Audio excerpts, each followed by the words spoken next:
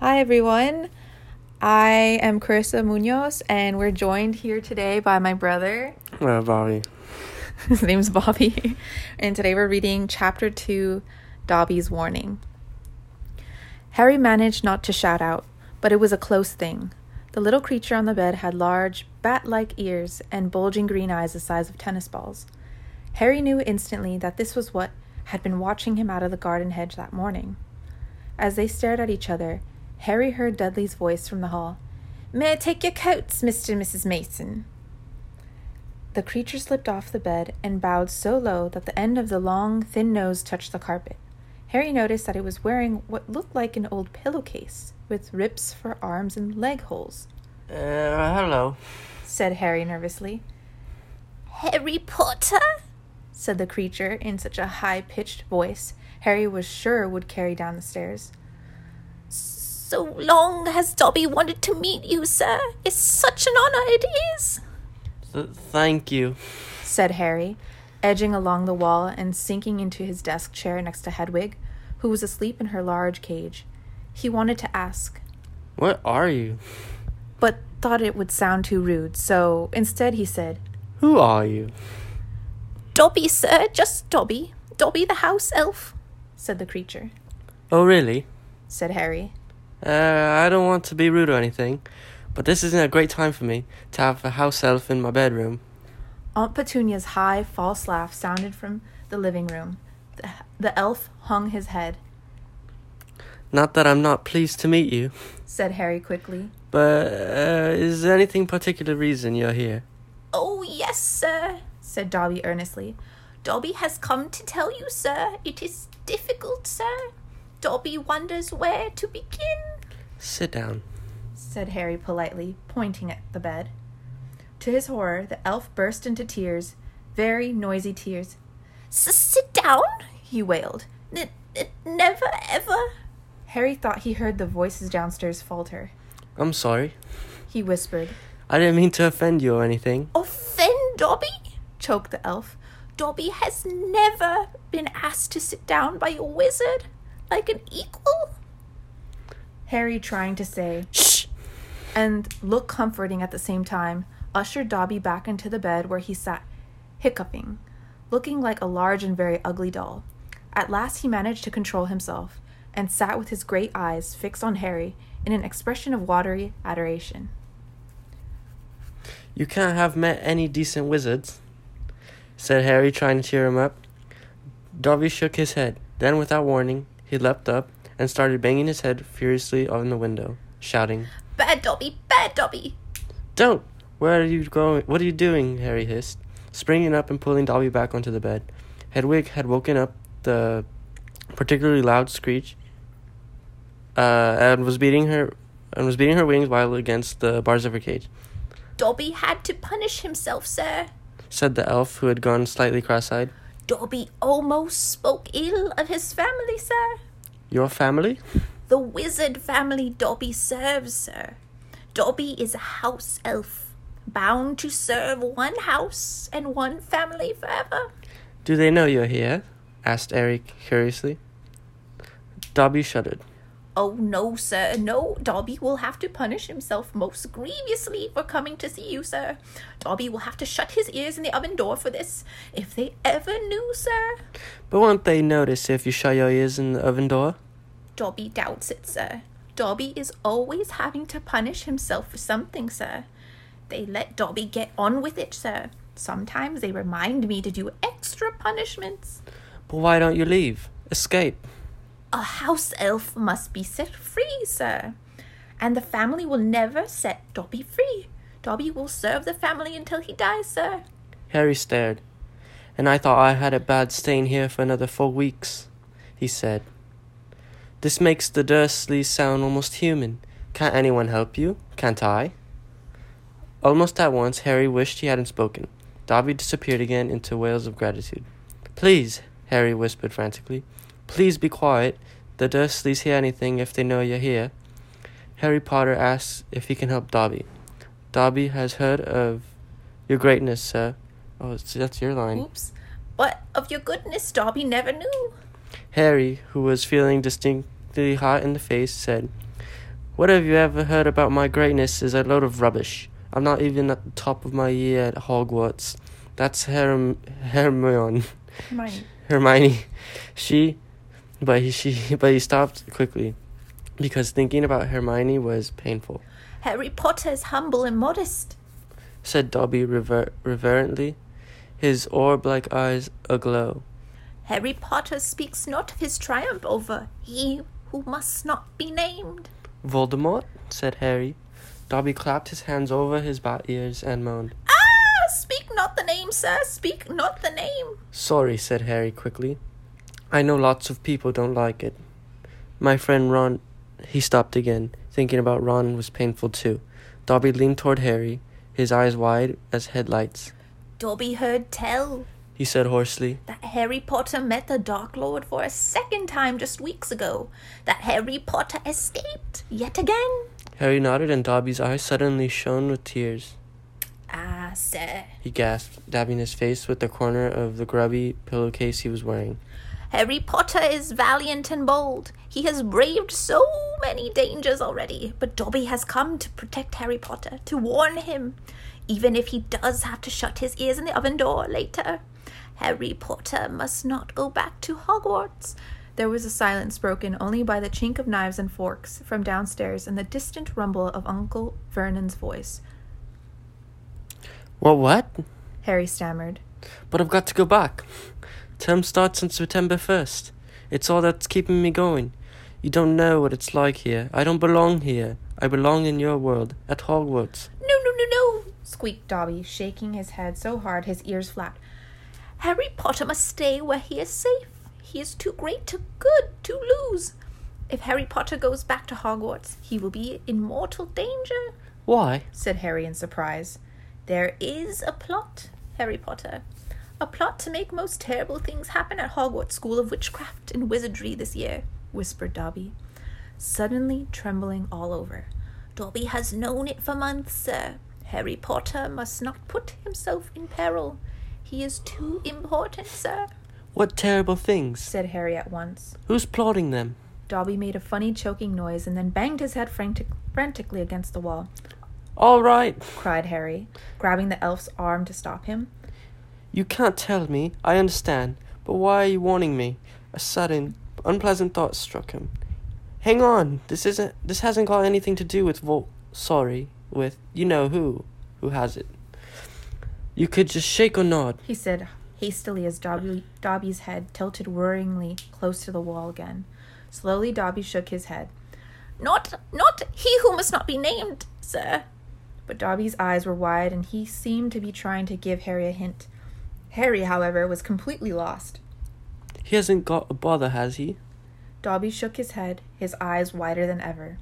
Well, then I can't think who else would have a chance of making horrible things happen at Hogwarts, said Harry. I mean, there's Dumbledore for one thing. You know who Dumbledore is, don't you? Dobby bowed his head. Albus Dumbledore is the greatest headmaster Hogwarts has ever had. Dobby knows it, sir. Dobby has heard Dumbledore's powers rival those of he who must not be named at the height of his strength. But, sir... Dobby's voice dropped to an urgent whisper. There are powers Dumbledore doesn't. Powers no decent wizard. And before Harry could stop him, Dobby bounded off the bed, seized Harry's desk lamp, and started beating himself around the head with ear-splitting yelps. A sudden silence fell downstairs. 2 seconds later, Harry, heart thudding madly, heard Uncle Vernon coming into the hall, calling, Dudley must have left his television on again. The little tyke.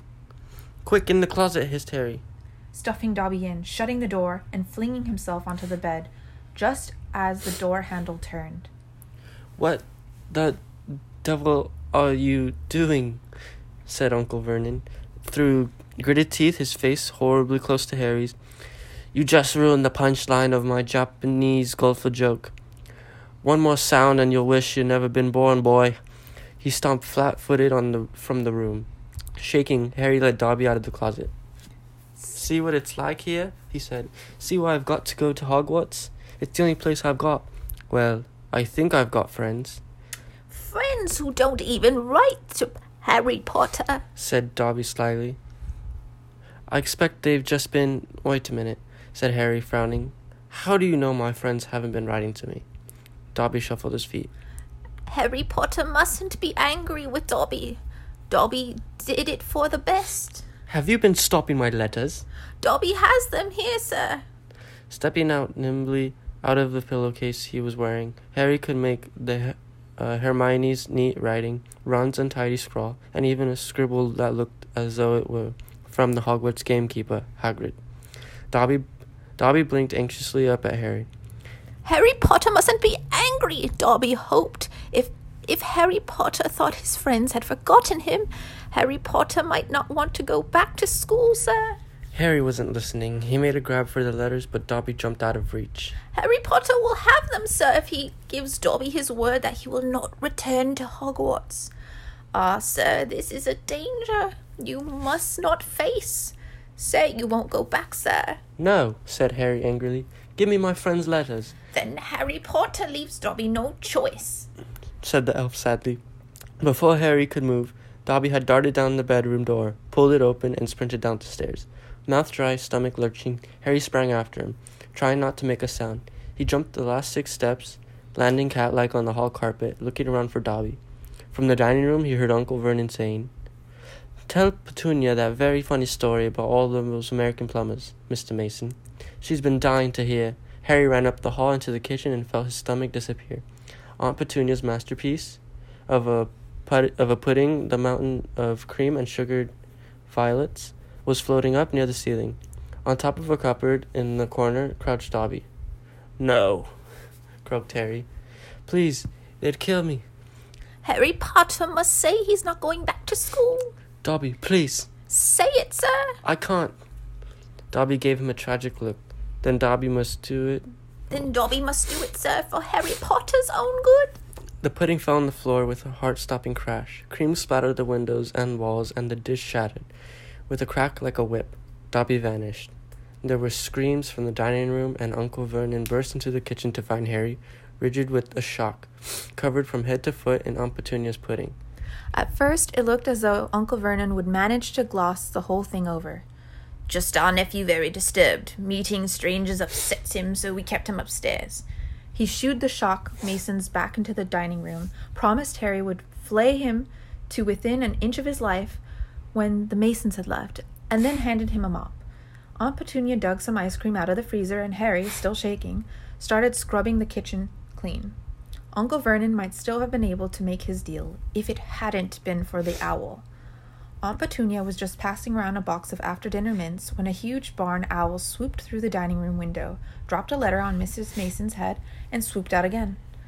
Mrs. Mason screamed like a banshee and ran from the house, shouting about lunatics. Mr. Mason stayed just long enough to tell the Dursleys that his wife was mortally afraid of birds, of all shapes and sizes, and to ask whether this was their idea of a joke. Harry stood in the kitchen, clutching the mop for support, as Uncle Vernon advanced on him, a demonic glint in his tiny eyes. "Read it!" he hissed evilly, brandishing the letter the owl had delivered. "Go on, read it!" Harry took it. It did not contain birthday greetings. "Dear Mr. Potter, we have received intelligence that the hover charm was used at your place of residence this evening at 12 minutes past 9. As you know, underage wizards are not permitted to perform spells outside school, and further spell work on your part may lead to expulsion from said school. Decree for the reasonable restriction of underage sorcery, 1875, paragraph C. We would also ask you to remember that any magical activity that risks notice by members of the non-magical community, Muggles, is a serious offence under Section 13 of the International Confederation of Warlocks Statute of Secrecy. Enjoy your holidays. Yours sincerely, Mafalda Hopcrick. Improper use of magical office, Ministry of Magic." Harry looked up from the letter and gulped. "You didn't tell us you weren't allowed to use magic outside school," said Uncle Vernon, a mad gleam dancing in his eyes. "Forgot to mention it. Slipped your mind, I dare say." He was bearing down on Harry like a great bulldog, all his teeth bared. "Well, I've got news for you, boy. I'm locking you up and you're never going back to that school, never. And if you try and magic yourself out, they'll expel you." and laughing like a maniac, he dragged Harry back upstairs. Uncle Vernon was as bad as his word. The following morning, he paid a man to fit bars on Harry's window. He himself fitted a cat flap in the bedroom door so that the small amounts of food could be pushed inside 3 times a day. They let Harry out to use the bathroom morning and evening. Otherwise, he was locked in his room around the clock. 3 days later, the Dursleys were showing no sign of relenting, and Harry couldn't see any way out of this situation. He lay on his bed watching the sun sinking behind the bars on the window and wondered miserably what was going to happen to him. What was the good of magicking himself out of his room if Hogwarts would expel him for doing it? Yet life at Privet Drive had reached an all-time low. Now that the Dursleys knew they weren't going to wake up as fruit bats, he had lost his only weapon. Dobby might have saved Harry from horrible happenings at Hogwarts, but the way things were going, he'd probably starve to death anyway. The cat flap rattled, and Aunt Petunia's hand appeared, pushing a bowl of canned soup into the room. Harry, whose insides were aching with hunger, jumped off his bed and seized it. The soup was still cold, but he drank half of it in one gulp. Then he crossed the room to Hedwig's cage and tipped the soggy vegetables at the bottom of the bowl into her empty food tray. She ruffled her feathers and gave him a look of deep disgust. "It's no good turning your break up at it. It's all we've got," said Harry grimly. He put the empty bowl back on the floor next to the cat flap and then laid back on the bed, somehow even hungrier than he had been before the soup.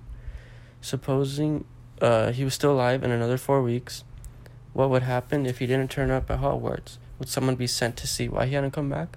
Would they be able to make the Dursleys let him go? The room was growing dark. Exhausted, stomach rumbling, mind spinning over the same unanswerable questions, Harry fell into uneasy sleep. He dreamed that he was on a show in a zoo, with a card-reading, underage wizard attached to his cage.